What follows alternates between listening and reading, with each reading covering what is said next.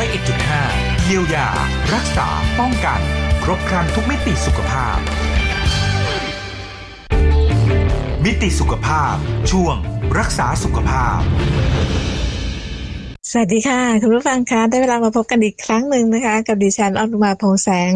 ในรายการคลินิก101.5 ค่ะพร้อมกับข้อมูลที่น่าสนใจนะคะด้านสุขภาพ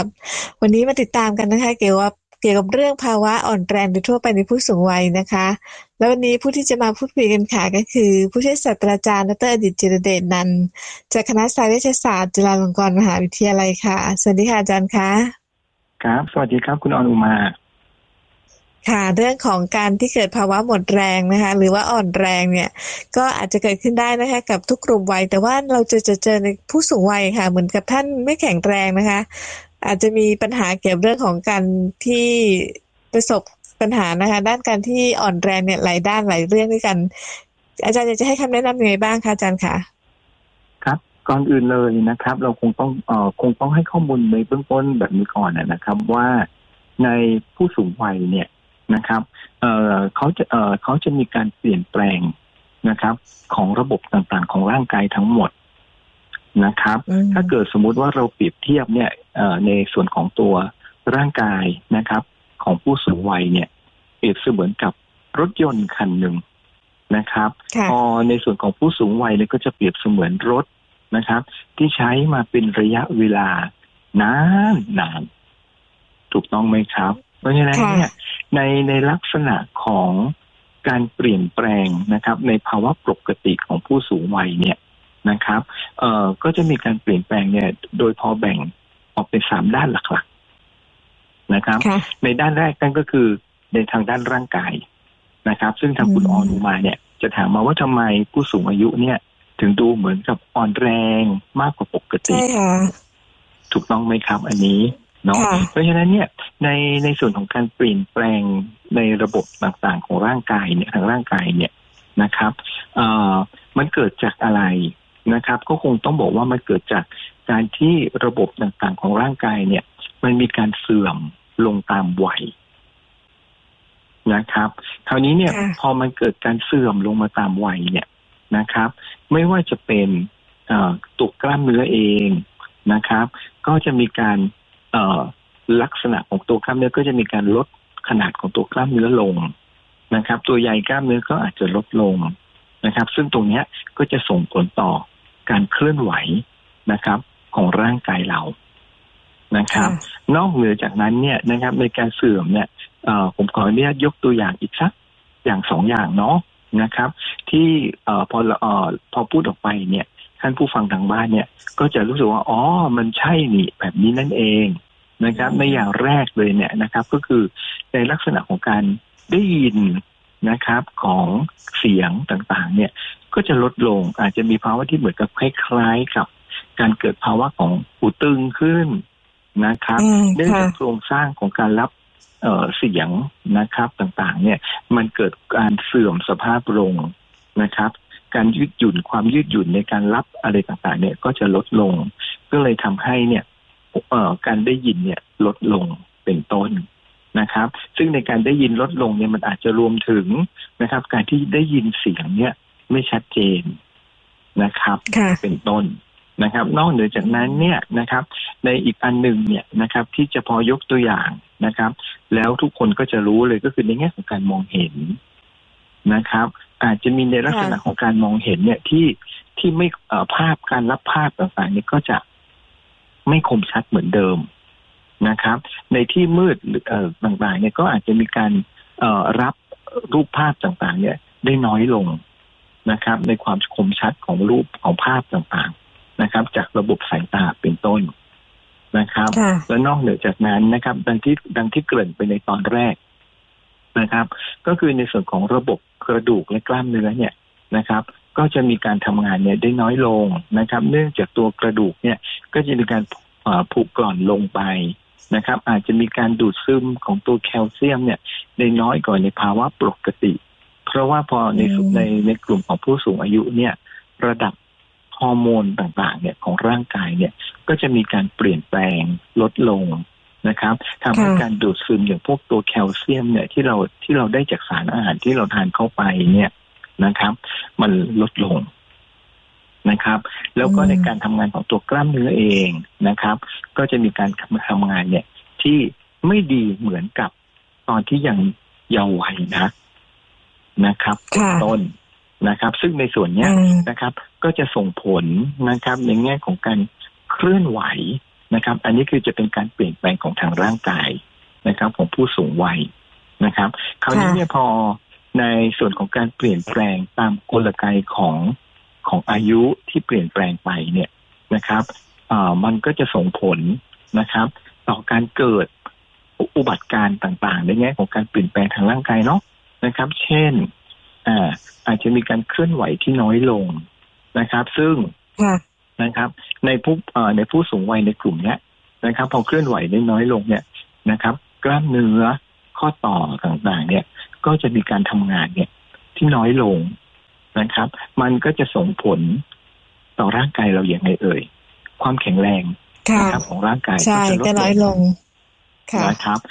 อาจจะตรงนี้ซึ่งเราพอจะสังเกตได้ในถ้าเกิดในแง่ของการยืนเดินเนี่ยนะครับผู้สูงวัยก็อาจจะมีในลักษณะของการยืนเดินเนี่ยที่น้อยลงนะครับกว่าตอนที่อายุยังน้อยกว่า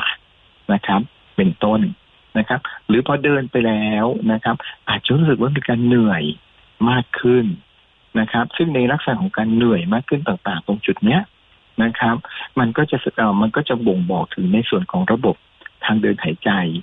นะครับของผู้สูงวัยเนี่ยมันอาจจะมีการเสื่อมสภาพลงนะครับมันก็เลยทำให้กลไกของการแลกเปลี่ยนก๊าซนะครับที่เราได้จากการหายใจเนี่ยลดลงก็อาจจะทำให้ผู้ป่วยเนี่ยมีอาการเหนื่อยได้มากขึ้นนะครับหรือล้าได้มากขึ้นเนื่องจากตัวกล้ามเนื้อเนี่ยมันมีการเสื่อมถอยตามกาลเวลานั่นเอง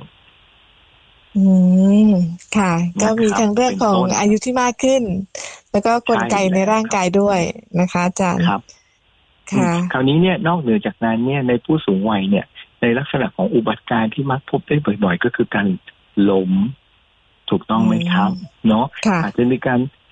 ยืนถ้าเกิดเป็นการยืนเดินนะครับอย่างผู้สูงวัยบางท่านนะครับก็จะตื่นขึ้นมากลางดึกนะครับแล้วก็มีการเดินเข้าห้องน้ำต่างๆก็อาจจะมีการสะดุดหรือลื่นล้มต่างๆได้ง่ายขึ้น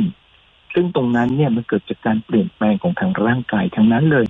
ไม่ว่าจะเป็นความแข็งแรงของตัวกล้ามเนื้อนะครับการทำงานของพวกระบบกระดูกและข้อต่อนะครับนอกเหนือจากนั้นเนี่ยนะครับในลักษณะของการยืนเดินในช่วงกลางคืนเนี่ยนะครับในลักษณะของการรับนะครับประสาทสัมผัสทางสายตาเนี่ยนะครับก็อาจจะรับภาพได้น้อยลง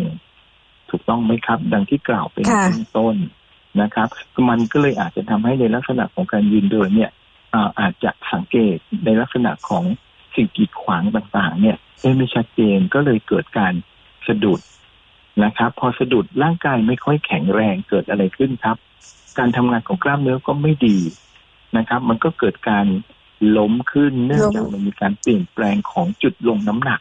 นะครับของร่างกายนะครับก็เลยทำให้เกิดการล้มขึ้นถ้าล้มในท่าที่ไม่ส่งผลให้เกิดความเสียหายของร่างกายมากขึ้นก็อาจจะเกิดอาการฟกช้ำดำเขียวธรรมดานะครับแต่ถ้าเกิดล้มลงไปโดยบังเอิญนะครับผู้สูงวัยอาจจะโชคไม่ดีนะครับเอาข้อมือลงเกิดอะไรขึ้นครับอาจจะเกิดการหักของกระดูกข้อมือได้นะครับเพราะว่าในลักษณะของความแข็งแรงของตัวกระดูกเนี่ยก็จะมีความแข็งแรงที่ลดลงเนื่องจากอาจจะมีการเปลี่ยนแปลงนะครับของ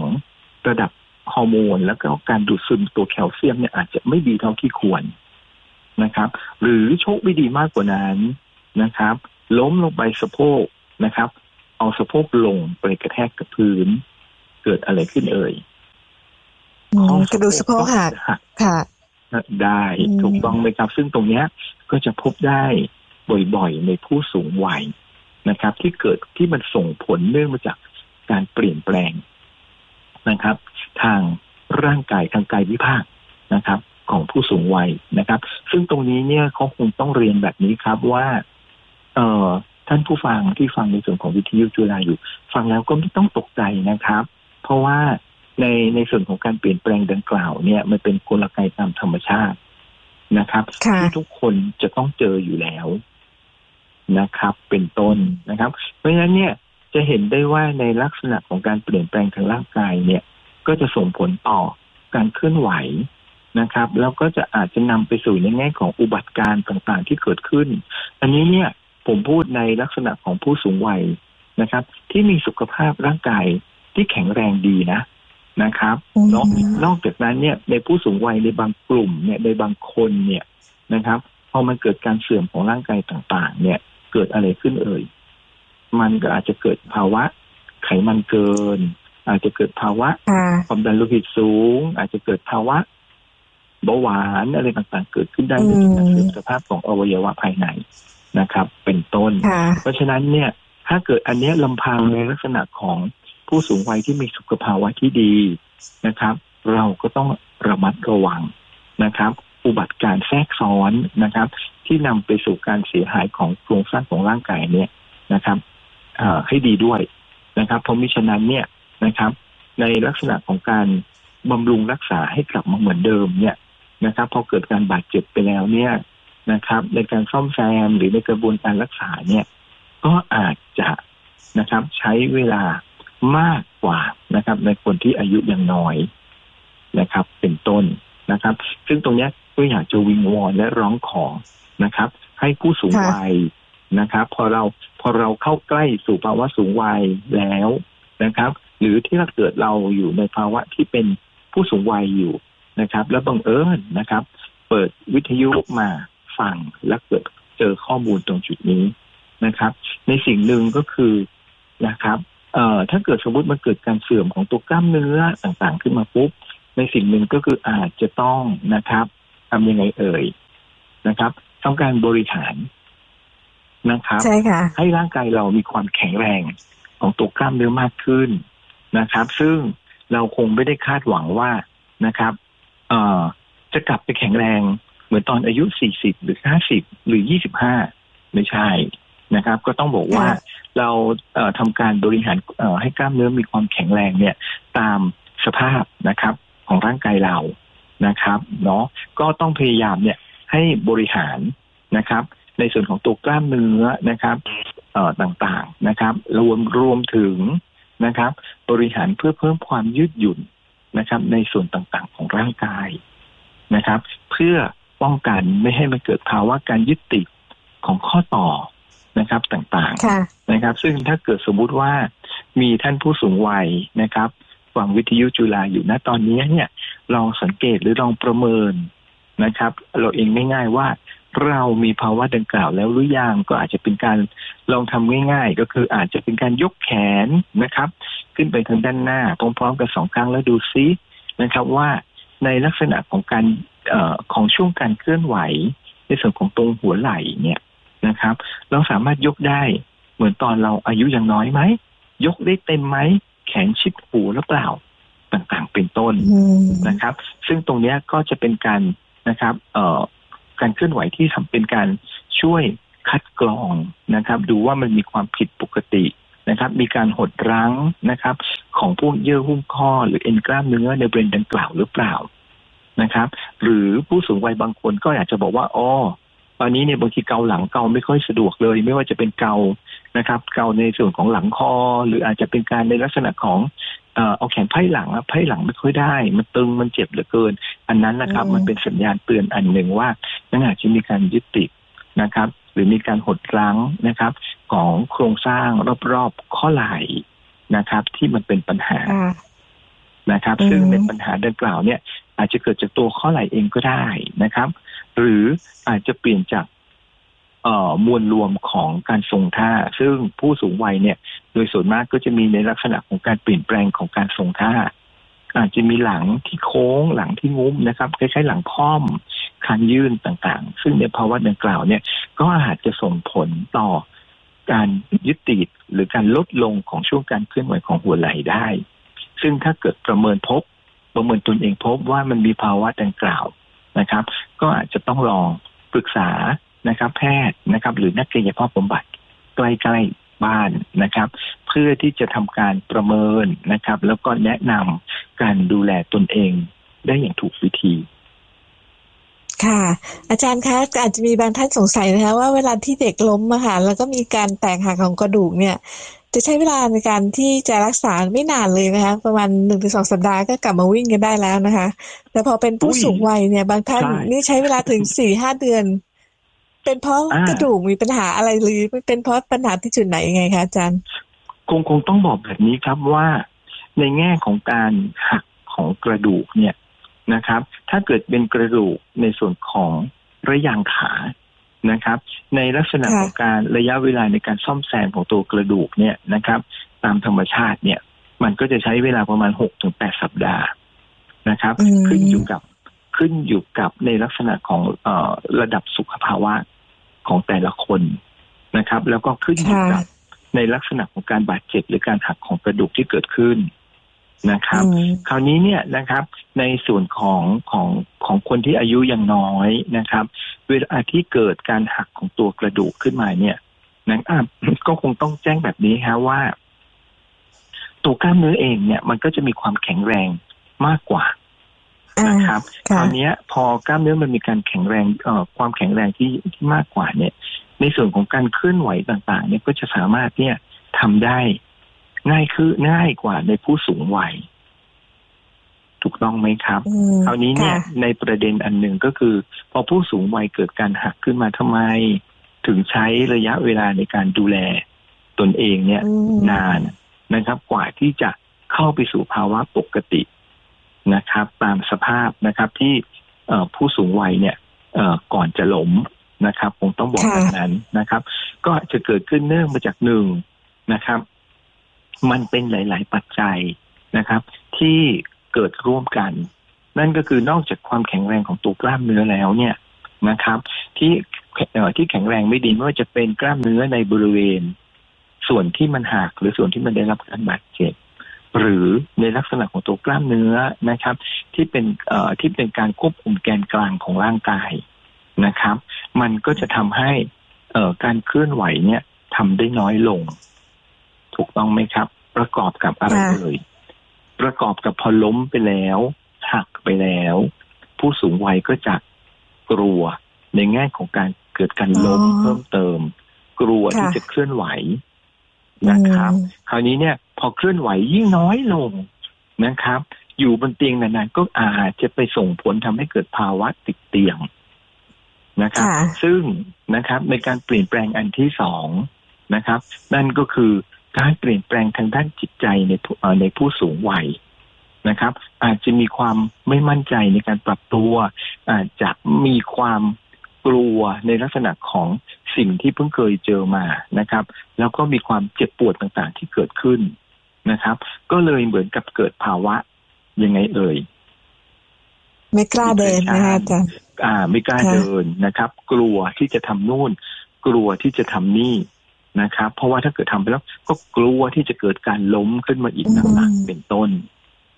นะครับซึ่งตรงจุดนี้ก็อาจจะกลัวไปถึงอะไรครับกลัวไปถึง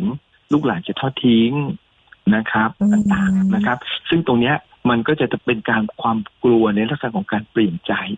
แปลงทางด้านจิตใจในผู้สูงวัยนะครับซึ่งตรงจุดนี้นะครับในถ้าเกิดมันเกิดเหตุการณ์ดังกล่าวขึ้นแล้วเนี่ยนะครับก็คงจะต้องแจ้งนะครับบอกกับผู้ดูแลนะครับไม่ว่าจะเป็นญาติพี่น้องนะครับลูกๆหลานๆนะครับอาจจะต้องมีการดูแลนะครับแล้วก็กระตุ้นนะครับแล้วก็ให้กำลังใจผู้สูงวัยนะครับในแง่ของการฟื้นฟูนะครับทั้งร่างกายและจิตใจนะครับไปด้วยกันนะครับก็จะลดระยะเวลาในการดูแลนะครับหรือในการรักษาเนี่ยลงไปได้นะครับเป็นต้นอาจารย์คะแล้วอย่างกรณีการล้มเนี่ยนำไปสู่การเสียชีวิตนี่เป็นเพราะอะไรคะอาจารย์การล้มแล้วนำไปสู่ของการเสียชีวิตเนี่ยก็คงต้องดูก่อนว่าในสาเหตุจากการล้มนั้นเนี่ยมันเกิดจากภาวะนะครับสุขภาวะที่ไม่ดีของผู้สูงวัยนั้นๆหรือเปล่าอย่างเช่นนะครับถ้าเกิดสมมุติผู้สูงวัยนะครับมีภาวะไขมันในเลือดสูงหรือเกิดภาวะความดันโลหิตสูงขึ้นมานะครับในลักษณะของการล้มนั้นเนี่ยมันอาจจะเกิดขึ้นนะครับเนื่องมาจากมันมีการบาดเจ็บของตัวเส้นเลือดในที่ไปเลี้ยงสมอง นะครับอาจจะเป็นภาวะในส่วนของเส้นเลือดแตกหรือเส้นเลือดตีบนะครับแล้วคราวนี้พอล้มเข้าไปจากสาเหตุดังกล่าวเนี่ยนะครับถ้านำส่งโรงพยาบาลไม่ทันแล้วในลักษณะของบริเวณรอยโรคนั้นๆเนี่ยนะครับมันอยู่ในบริเวณที่สำคัญนะครับก็อาจจะส่งผลทำให้เกิดภาวะดังกล่าวได้นะครับเป็นอัมพาตครึ่งซีกได้อะไรต่างๆเป็นต้นนะครับซึ่งตรงจุดนี้นะครับก็อยากที่จะวิงวอนและร้องขอให้ผู้สูงวัยทุกคนนะครับที่ฟังวิทยุจุฬาอยู่เนี่ยนะครับมันตรวจสุขภาพนะครับร่างกายนะครับพบแพทย์นะครับให้เป็นประจำนะครับเพื่อที่เราจะได้ทราบว่าเรามีภาวะแทรกซ้อนอะไรหรือเปล่าที่ต้องดูแลเพิ่มเติมนะครับเพื่อไม่ให้มันนำไปสู่นะครับการ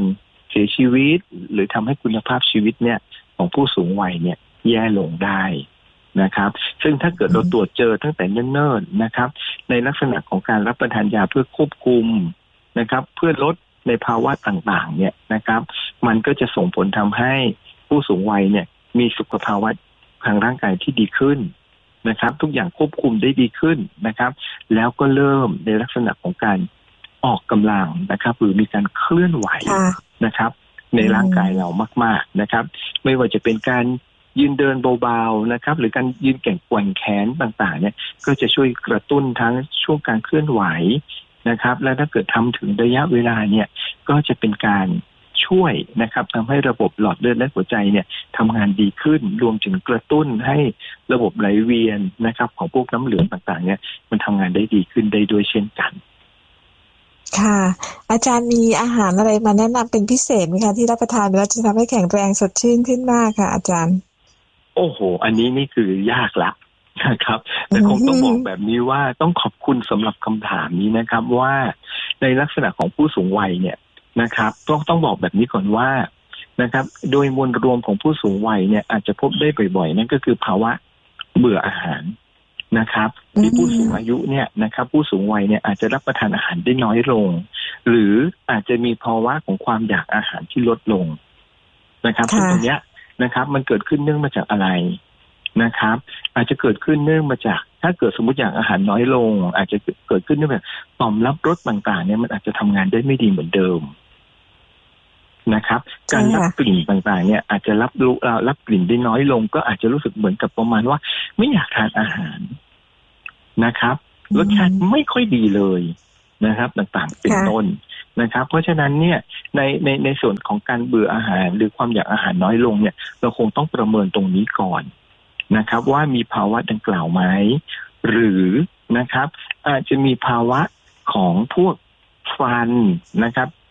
หรือมีแผลในช่องปากนะครับทำให้เกิดทำให้ผู้ป่วยเนี่ยทำให้ผู้สูงวัยเนี่ยอาจจะมีปัญหาในการบดเคี้ยวอาหารนะครับซึ่งพอมีปัญหาในการบดเคี้ยวอาหารเคี้ยวอาหารไปแล้วเกิดอาการเสียวฟันเกิดอาการปวดฟันเกิดอาการปวดเหงือกถ้าเกิดเหงือกมันมีการอักเสบอันนี้ก็ต้องรีบปรึกษาทันตแพทย์ก่อนนะครับคราวนี้เนี่ยในลักษณะของอาหารนะครับในผู้สูงวัยเนี่ยนะครับก็คงจะต้องเป็นอาหารที่ย่อยง่ายนะครับเนาะหลีกเลี่ยงของทอดของมันนะครับทานอาหารที่มันย่อยง่ายๆนะครับอย่างเช่นพวกโปรตีนอาจจะเป็นพวกเนื้อปลานึ่งต่างๆนะครับซึ่งอาจจะต้องหันมาทานพวกผลไม้และผักสดให้เยอะขึ้นนะครับนอกจากนั้นเนี่ยในการดูแลของผู้คนที่อยู่รอบตัวของผู้สูงวัยเนี่ยก็อาจจะต้องนะครับช่วยนะครับในแง่ของการกระตุ้นความอยากอาหารให้กับผู้สูงวัยนะครับโดยจัดเตรียมอาหารเมนูอาหารใหม่ๆแปลกๆไม่ซ้ำซากอย่างเจนะครับแล้วอาจจะต้องมีการสร้างบรรยากาศในการรับประทานอาหารนะครับให้ผู้สูงวัยเนี่ยเจริญอาหารได้มากขึ้นต่างๆเป็นต้นนะครับค่ะนี่เป็นแนวทางดีๆที่มาแนะนำกันในวันนี้นะคะต้องขอบคุณอาจารย์นะคะที่วันนี้มาให้ข้อมูลดีๆแบบนี้นะคะกับคุณผู้ฟังอีกครั้งหนึ่งแล้ววันนี้ก็หมดเวลาของรายการแล้วนะคะดิฉันอนุมาพงษ์แสงค่ะพร้อมด้วยนะคะผู้ช่วยศาสตราจารย์ดร.อดิต จิตเดชนันท์จากคณะสหเวชศาสตร์ต้องลาคุณผู้ฟังไปก่อนนะคะสวัสดีค่ะครับสวัสดีครับติดตามรับฟังรายการคลินิก 101.5 ได้ใหม่ทุกวันจันทร์ถึงวันศุกร์เวลา 10:30 น. ถึง 10:55 น. FM 101.5 เมกะเฮิรตซ์